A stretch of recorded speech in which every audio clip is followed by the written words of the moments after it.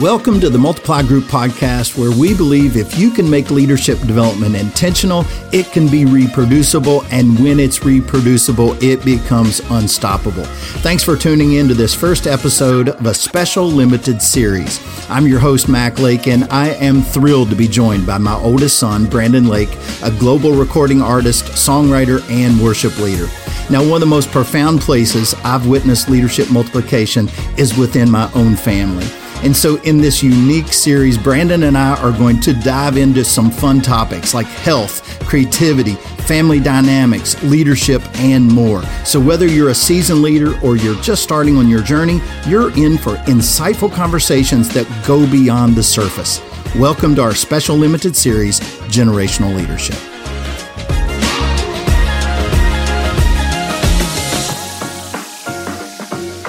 So one of the most maybe depressing things about being your son is that you look like a chiseled Greek god at 61. I'm 32 and trying to get my act together.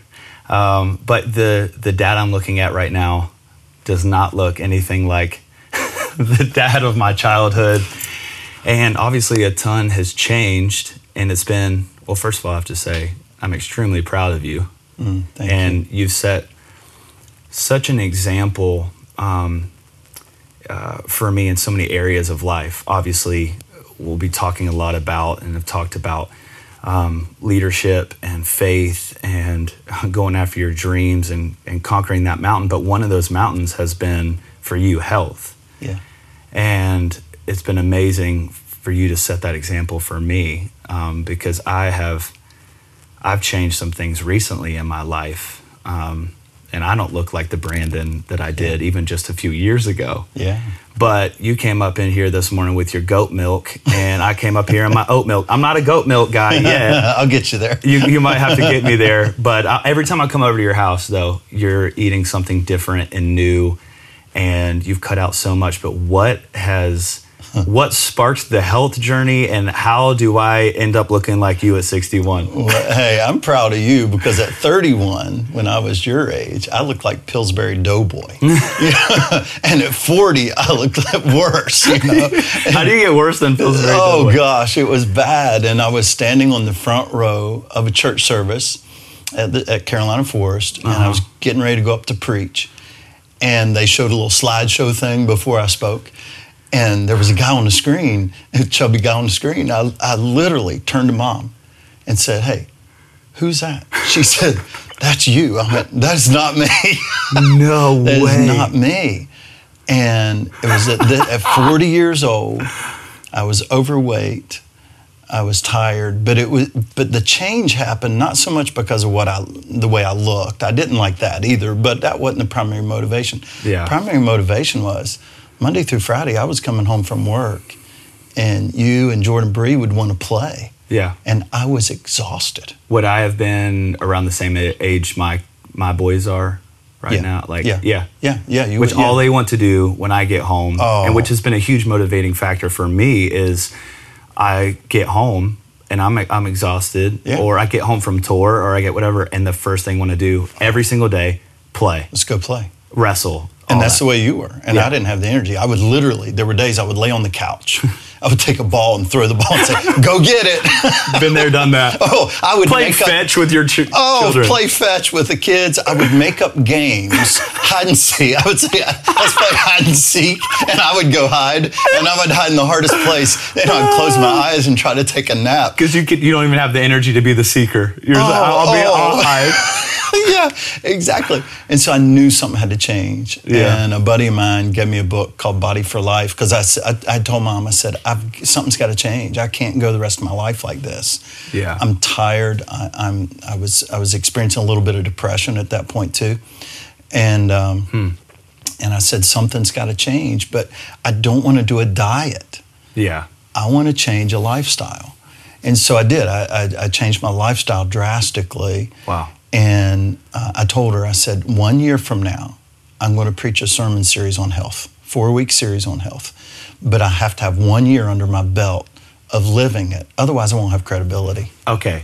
I'm so glad you said that because I noticed the other day, and I'm not trying to call anyone out, but I do think that there's something there that, like, living that season before you try to step up and talk about it. Yeah. And I was noticing just the other day some topics about health for somebody who, and again, social media, it's not reality. So maybe they've been, but it very much looked like, okay, they worked out 3 times and then the new sermon series about health. So you thought it was really important to live in that season for a year. Yeah, absolutely. And people saw a physical difference and an energy difference in me.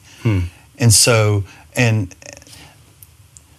many young leaders are seeking a platform without earning the credibility first and putting the work in to gain the credibility. And I have so many people ask me questions like, how do you get where you're at with the consulting and stuff like that? Yeah. And just live it until people start asking you questions. Yeah. That's when you know.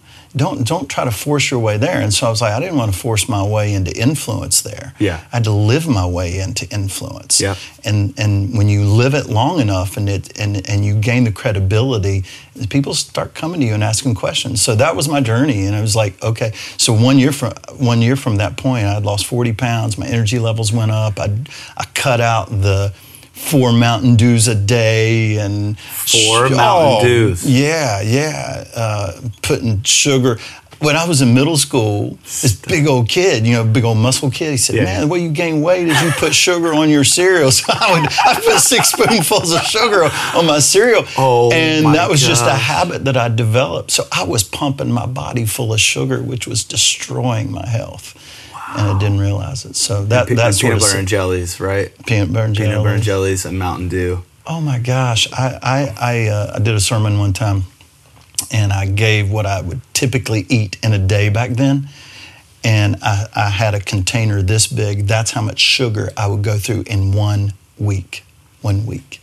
Wow. And sugar is so destructive to our health. The Western diet is destructive to our health. Yeah. And it just wreaking havoc on so many people. Yeah, if you kind of open up that, it's almost overwhelming. Brittany and I have been on a journey.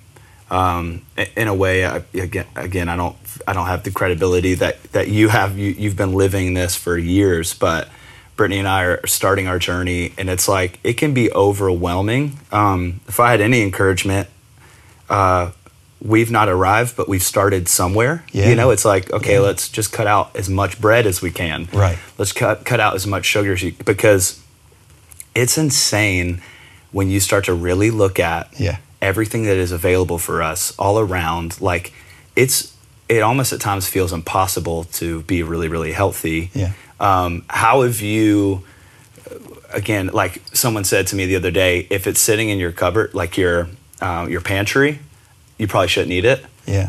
It's like you want to eat fresh, or you talk like fruits and nuts. Obviously, some things in your pantry you can, but it's like if it's in a box, most likely it's pretty bad for you. But for somebody who is like, okay, maybe they're not drinking 4 Mountain Dews a day, but like I want to take one step. Like how has the progression of this happen? Was it all that? Obviously, it was a moment of a change. Like you saw that picture and you're like, okay, who was that? Like, that was a catalyst, life-changing moment. But how does somebody like start going after that and not feel completely overwhelmed? It's progressive. It's baby steps. You learn one thing, you take a step. You learn something, you take a step. Yeah. And then with fitness and nutrition, the benefits are so strong. I mean, you can literally begin to experience a difference in 3 days.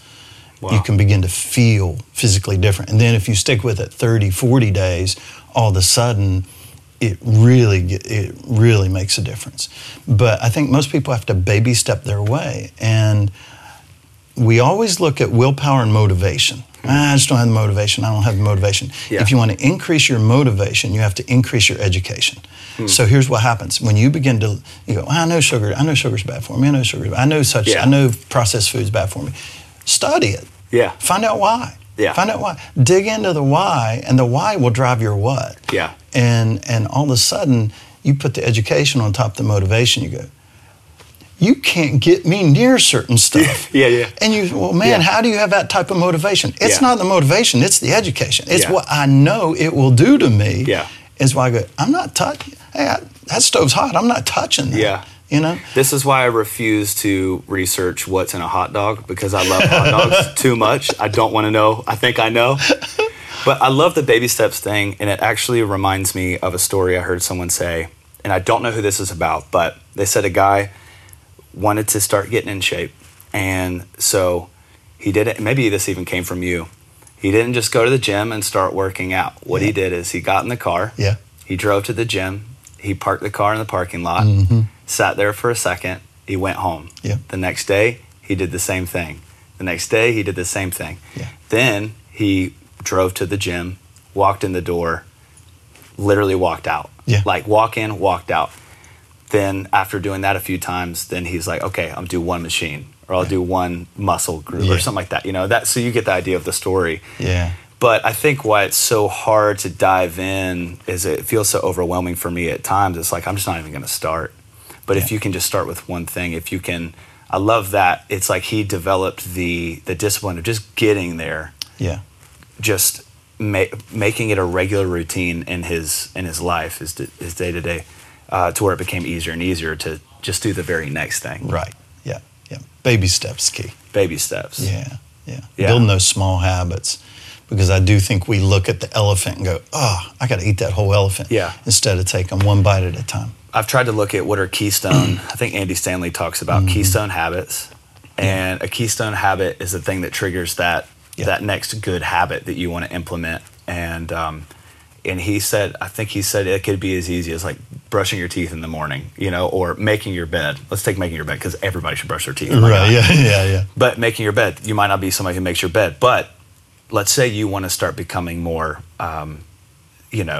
disciplined in other areas. Like making your bed may actually make you want to do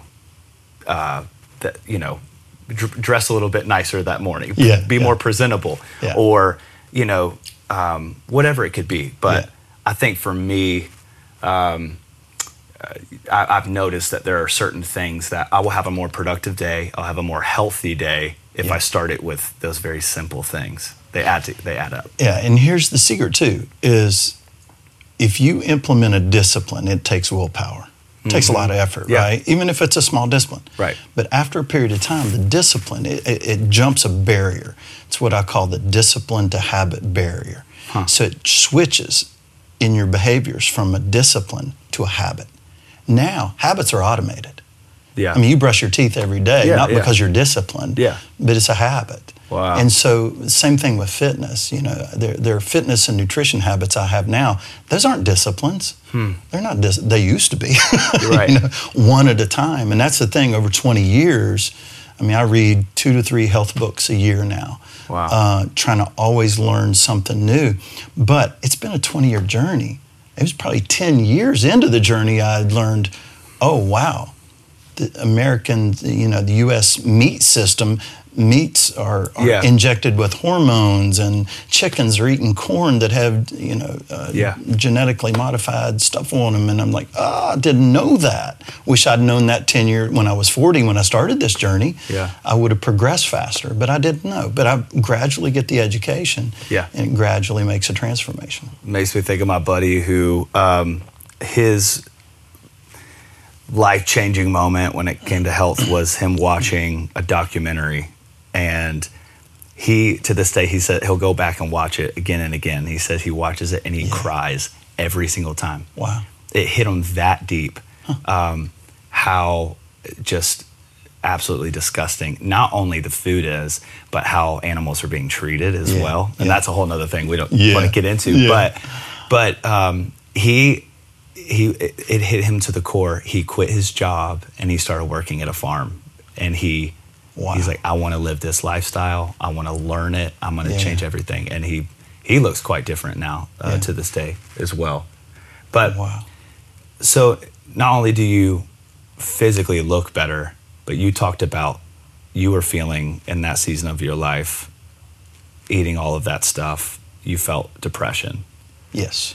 Yeah. And it attacks your mind your emotional management system. Yeah. It attacks so much. That's something that I've recently, and not just because of food, but because of life, experiences. Yeah. I've started to use the word depression for the first time in my life in the past 3 years. How did that accumulate in your life? How did you get to that? Because your whole life you've been Mr. Optimistic. Yeah. And right. Can do anything, go nonstop. I mean, that's just you. Always a smile on your face. And then, a year or two ago, I hear you use the D word. That you're depressed. And I'm like, what? You? Yeah. What happened? I mean, I know a little bit of the story, but I'd love to know more. Even to this day, I'm like, I don't want to claim that word. And I think there's a spiritual thing to that too. Like, and I don't know that I was ever depressed, but I was starting to feel depression coming on. And luckily, because I've had amazing role models and counseling, I knew to quickly talk about it. But this was a kind of battle, one I didn't see coming, and it was nothing I'd ever experienced before. Like you said, very happy person, content, Yeah. So a few years ago, I signed with a record label for the first time. I've been a local worship leader most of my life. I haven't done anything bigger than that. I think that's as big as it gets. I mean, I think that my heart is still there, and I'm still a local worship leader, and that will never change. But there were some things happening in my life, some opportunities, and I signed with this record label through just all these songs that I had been writing. So exciting. That led to me almost immediately a sign. It was like within weeks I jumped on this Bethel tour with Bethel Music. Heroes of mine. I can't even believe I'm in the room with them. Yeah. And they throw me on this tour. And it was amazing. Around the same time, I get invitations to write with so many of my heroes. And so, I mean, you would have thought I was, just on speed. I'm just like, it was like drugs. My adrenaline is just firing. I'm like so excited. I'm having the time of my life. Every week you would text me or call me, and I would look at Mom and go, I can't believe what he just experienced. It was just unreal string of pearls laced together, but you're saying it also created pressure. It created pressure. And, I've heard it said that your body doesn't know the difference between good stress and bad stress. Yeah. It just knows stress. Yeah. So while I'm having the time of my life, there's other things happening, and I've got to believe chemically too, you know? And so tour was amazing. These writing sessions were amazing. And all of this happened within a span of a few weeks. And I'm coming home from tour. For whatever reason, we thought it would be a bright idea to take the family to Disney. We meet y'all. I meet y'all there. You're in Disney. Yeah, that's right. Mike and Bree are there, and Brittany and the boys are there. And I meet y'all there. So I have zero time to decompress. I have zero time to talk this out, talk about what I just experienced. But I'm also exhausted, physically exhausted. Some people think Disney is heaven. I think it's hell. So we were, not only am I experiencing all this, but I just went into it was the perfect storm. I get there, I have no time to talk to Brittany and really catch up and process. And so I'm coming off this massive mountaintop, multiple mountaintop experiences, and I just go into this quickly. And I didn't even really recognize it. How it started was these wild thoughts would just come up in my mind, and I kind of ignored it at first because I'm like, I should be happy. Like I'm living all my dreams right now, right? And then these insecurities would creep in. And as soon as I got home, and then I started believing things about myself. I've started thinking in ways I've never thought, like being completely, vulnerable. I even had a low moment, and y'all, this is like a span of a few hours, like a few days, and I'm already thinking, like, should I just leave this earth? Like, I'm miserable. Like, I think my family, like, it only took a day or two for me to even have the thought, would they just be better without me? Does anybody love me? Am I even seen? We'd be having conversations like around the house, and I would try to say something, and just because maybe I didn't say it loud enough, I would immediately think, no one wants to even hear from me. Wow. No one wants to listen to me. I'm not even here. They don't even see me. Like the craziest stuff, right? Wow. So then we're putting the boys to bed one night. I'm like, I've about had it. I'm like, I'm going crazy. I don't recognize myself. And Brittany's putting one boy to bed. I'm putting the other boy to bed. And I reached out to two of my buddies. And I had too much pride to even call them. I texted them. I said, guys, I don't know what's going on right now. I've been home for a few days. Not even home, but like been here for a few days. And I don't recognize myself. I'm not myself. I'm freaking out. And I feel like I'm about to just crash or do something crazy. And they're trying to call me, and I have too much pride. I hit hang up, wouldn't answer it. And I'm still like also trying to put the boys down. And my buddy sends me a voice text praying over me. And Micah, who, if you hang around me long enough, you're going to hear about Micah, one of my best friends. And he's just been a godsend. And I listened to the voice text while I'm laying with one kid in bed. And as soon as he's just praying over me, man, I could like cry even right now thinking about just that feeling of feeling all of the weight and the craziness. And in that moment, it broke. I broke, but in a good way. And which led to confession, which led to me. I hadn't shared any of what was going on with me with Brittany. Yeah. I kept it myself. And that's one of the biggest things the enemy wants to do is isolate you and keep you in that constant, panic and you believing all of those lies. And so what happened was I started crying, and Brittany looks over at me from the other twin bed and goes, Brandon, what's going on? Are you okay? And I literally fetal position. Yeah. She came over and she just held me, and I just wept. Yeah. And it felt like 1,000 pounds just boom, just off of me. Yeah. And that was an amazing feeling. But I was wise enough to know that's probably going to come back. That feeling, those thoughts are going to come back if I don't deal with them. Yeah. And that's when I realized I have to have somebody to talk to. And not only Brittany, but I probably should talk to a professional about this. And I began to meet with Chip, my counselor, my therapist, if you will. And he gave me language to understand what was happening. Yeah. Adrenaline fatigue. I had come off the road and I had no more adrenaline. And what that happens is it attacks your emotional management system, your pain management system, and talking about health, it attacks your immune system. Yeah. So like you can easily, if you're somebody on the go and you don't give yourself time to rest, you will get sick. Yeah. And for me, it just manifested to becoming mentally sick and not having a true north. I couldn't find true north. I was just, and so I began to talk with him, and he gave me language for that, which that brought about so much freedom, and then helped me with some tools to make sure I'm combating that. He said it was like, Brandon, you are basically shooting heroin for a few weeks. Yeah. And then you have to cold turkey. Yeah. That's what that lifestyle was doing to you. And now you have to come home.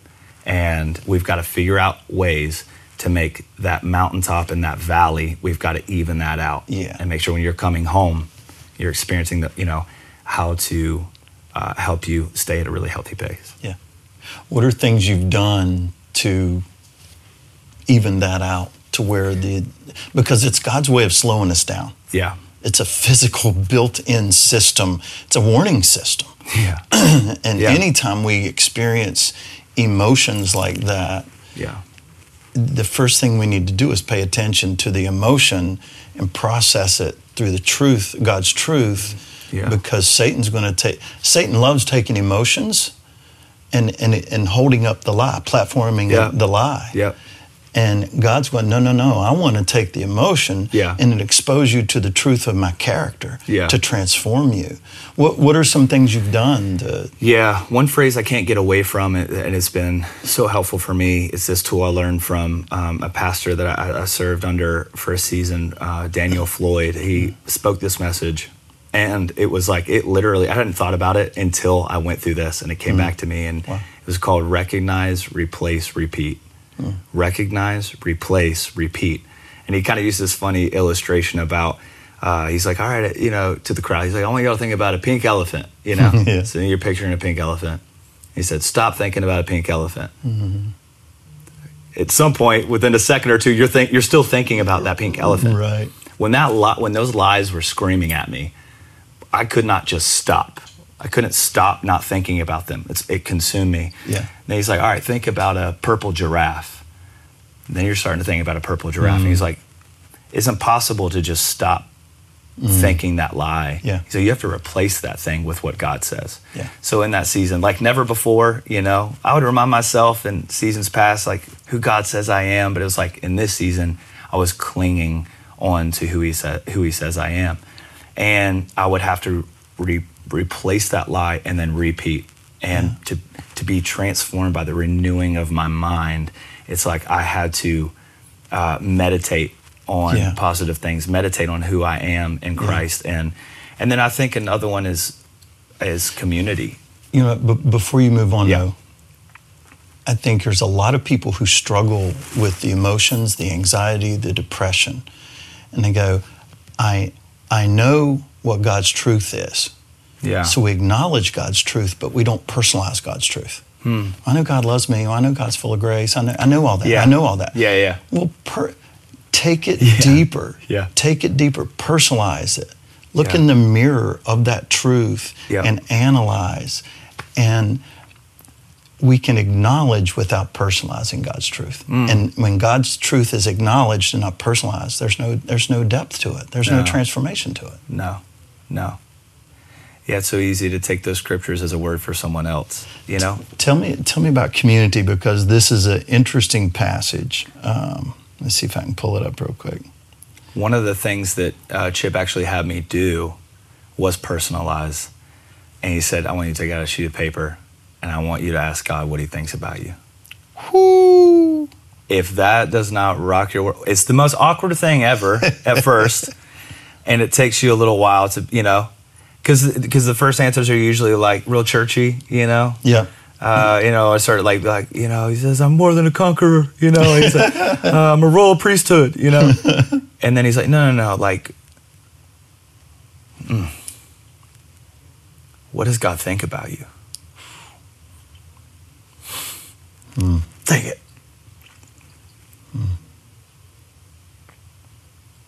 I don't hear churchy stuff when I'm just talking to God and I really hear his voice. It's not these grand things. Yeah. It's very personal and it's very elementary. One of the quickest things I hear God say is, I like you. Yeah. I like spending time with you. Yeah. I think you're funny. Yeah. And the power of making it personal. Like he's got to be a personal God. And hearing his voice, not just his voice to the church, his voice to me, what he says about me, which it takes some discipline. It takes some work to like get through those Christianese answers. It does. But if you can like really try and really hear him, it'll change your life. Yeah. Personalizing, like, what does God like about me? Yeah. And listing that. I bet he likes the way you look. Yeah. And I have to constantly, like, I think I'm a cool looking person. It's also one of my biggest insecurities is the way I look. Yeah. And he loves how I look. He loves how he created me. He created you. He doesn't want you drinking 4 Mountain Dews a day. Right. But he loves how he designed you. Yeah. And even just knowing that, hearing that. We've been raised in Christian culture to judge ourselves based on performance. I'll never forget Brianna. I coached Brianna's basketball when she was 5. And I was on the sidelines coaching her game, and she was running up and down the court, And she stopped and she put her hand on her hip. She pulled out her lip gloss and she put lip gloss on right in the middle of the game. She was terrible. Never scored a point, never threw a pass. I mean, she didn't want the ball. She looked cute. But she was terrible. But I love watching her play basketball. But here's the deal. It had nothing to do about her performance. It had everything to do. She was my child. Yeah. It wasn't her performance that mattered to me. Yeah. It was that she was my child. And I got to look while other parents are probably going, what's wrong with that kid? Why does that coach have that kid on the court, you know? Yeah. I'm going, that's my kid. I'm proud of her right now. Yeah. I love watching her. Yeah. And what everyone else would have judged as poor performance, I don't care. I'm not looking at performance. I'm looking at her being. Yeah. I'm enjoying her being, her personhood. I've bought a few pieces of art in the past few weeks. I've just gotten really into it. And, you know, it's not thousands upon thousands of dollars, but it's like, okay, art's expensive. Yeah. And if my house was burning down, you better believe I'm going to run into the corner where all the art supplies is, where my kids keep their drawings. And I will 1,000,000%, I'll let those other professional pieces of art burn before I let my kids' horrible looking shark and house, and they drew cleats the other day. They're obsessed with sports, and they drew this and I thought that is the best cleat I have ever seen drawn because it's my kid. And that's how God looks at us. You know. So the anxiety, you addressed it from a faith perspective, finding God's truth. For me, I don't even know if you know this, but just before my health journey started, I was pastoring Carolina Forest, and I was in a depression, and it was bad. There were times I would go out and I would preach in the first service. I would go back in my office. I'd lay on the couch and pray for the second return of Jesus Christ, so I wouldn't have to go preach the second service. Come back now. I was like, God, I don't want to do this. I don't want to do this.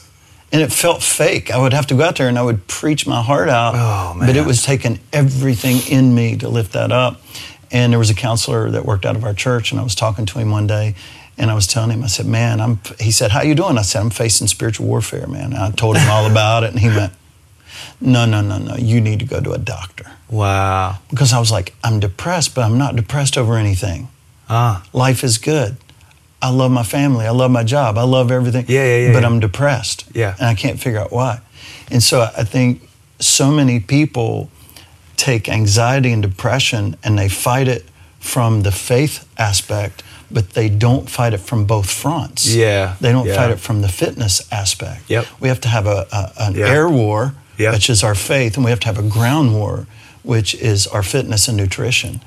Because the American Western diet wreaks so much havoc on especially our gut health. It produces so many other problems, and a lot of it is depression and anxiety. And you know, part of the thing that motivates me is, you know, I look at my mom. Mom turned 90. I just went and did her 90th birthday. And we had a great time with Mom. You know, she's in the old folks home. But, you know, we could walk out that door and walk right back in, and she'll go, well, hey, how are you? She had no clue we were there. I had no clue we threw a party, because she has Alzheimer's. And she's had Alzheimer's for about 15 years now. And this is one of the things that motivates me, is Mom's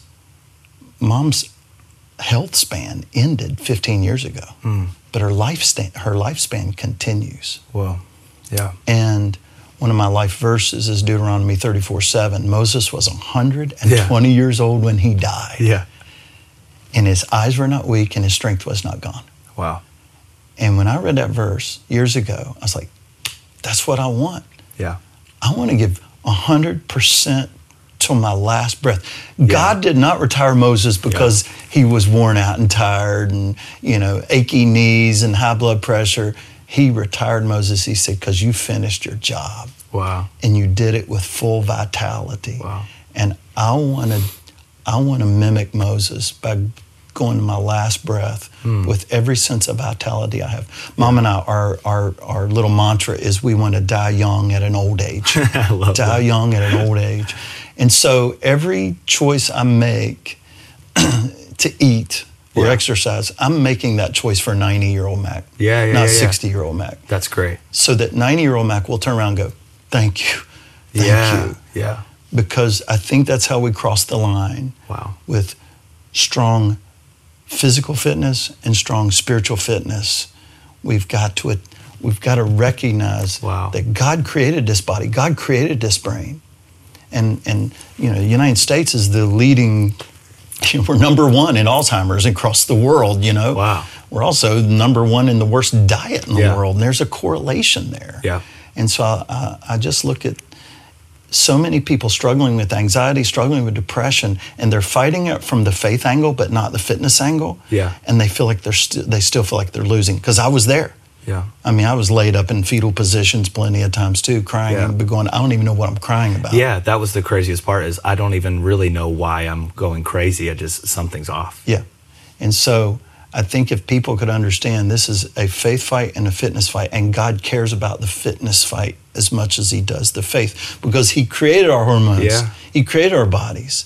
And if we eat, you know, people ask me, what do you eat? I eat what God made. Wow. If God made it, I'll eat it. Let's just keep it that simple. If God made it, I'll eat it. But if it was injected with something the man made, I don't want to eat it. Wow. Because if God made it, it's good for my body. But if he didn't make it, then my body has to figure out what to do with this. And so inflammation begins to fight the foreign bodies that I'm taking in and eating. One of the things you said that I thought was so helpful in understanding why I feel bad or why I feel good when I eat certain things is you said food is information. Yeah. You told me a while back, and it was like so elementary. It's like, well, yeah, duh. Yeah. But when you're eating something, it's telling your body something. And it's telling you everything you eat. You're either fighting inflammation or you're fueling inflammation. And most of the American diet, you're fueling inflammation. And so all of these cells that are supposed to go to make you feel good and make your hormones strong, they're having to go fight foreign objects in your body that weren't designed to be ingested. That's why you see so many health problems in this country. Wow.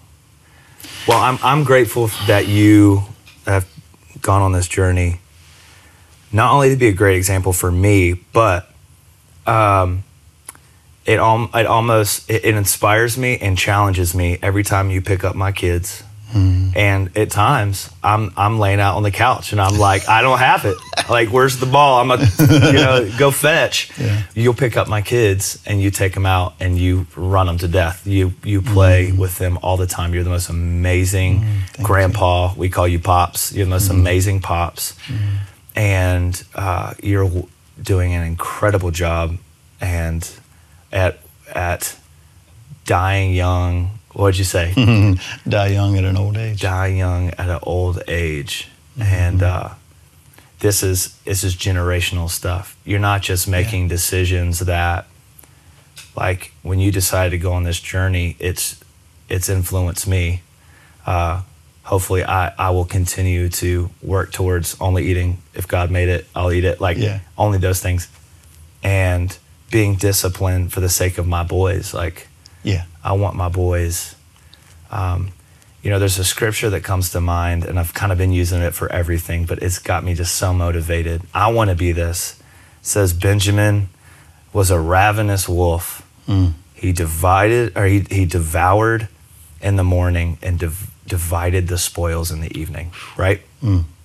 He devoured in the morning and divided the spoils at night. And I heard T.D. Jakes talking about that scripture, and he talked about how you only, have your youth for so long. Yeah. And he's like, man, you've got to get after it in your youth. He's like, if you wait to implement some of these disciplines, if you wait to attack and be a ravenous wolf in whatever area, let's take health and fitness, like you're not gonna have anything to leave behind, to divide. And I want to, in every area of my life, health, spiritually, financially, in these younger years, I'm asking the question, what is 60-year-old Brandon, I'm 32, what's even 40-year-old Brandon going to look back and look at 32-year-old Brandon and go, thank you for being ravenous about fitness. Thank you for being ravenous about spiritual discipline. Thank you for being, because really what we're talking about here is being a great leader, great leadership. And this is an area that I want to give myself away to my kids, to other people. I want to be a great leader in every single area. Yeah. And if I want to have, if you will, divide the spoils in my later years of life, I've got to set those disciplines and be ravenous about it today. Thank you so much for joining us on this first episode of the Generational Leadership Limited Series. I'm Mike, and here at Multiply Group, our aim is for these conversations to go beyond simple dialogue.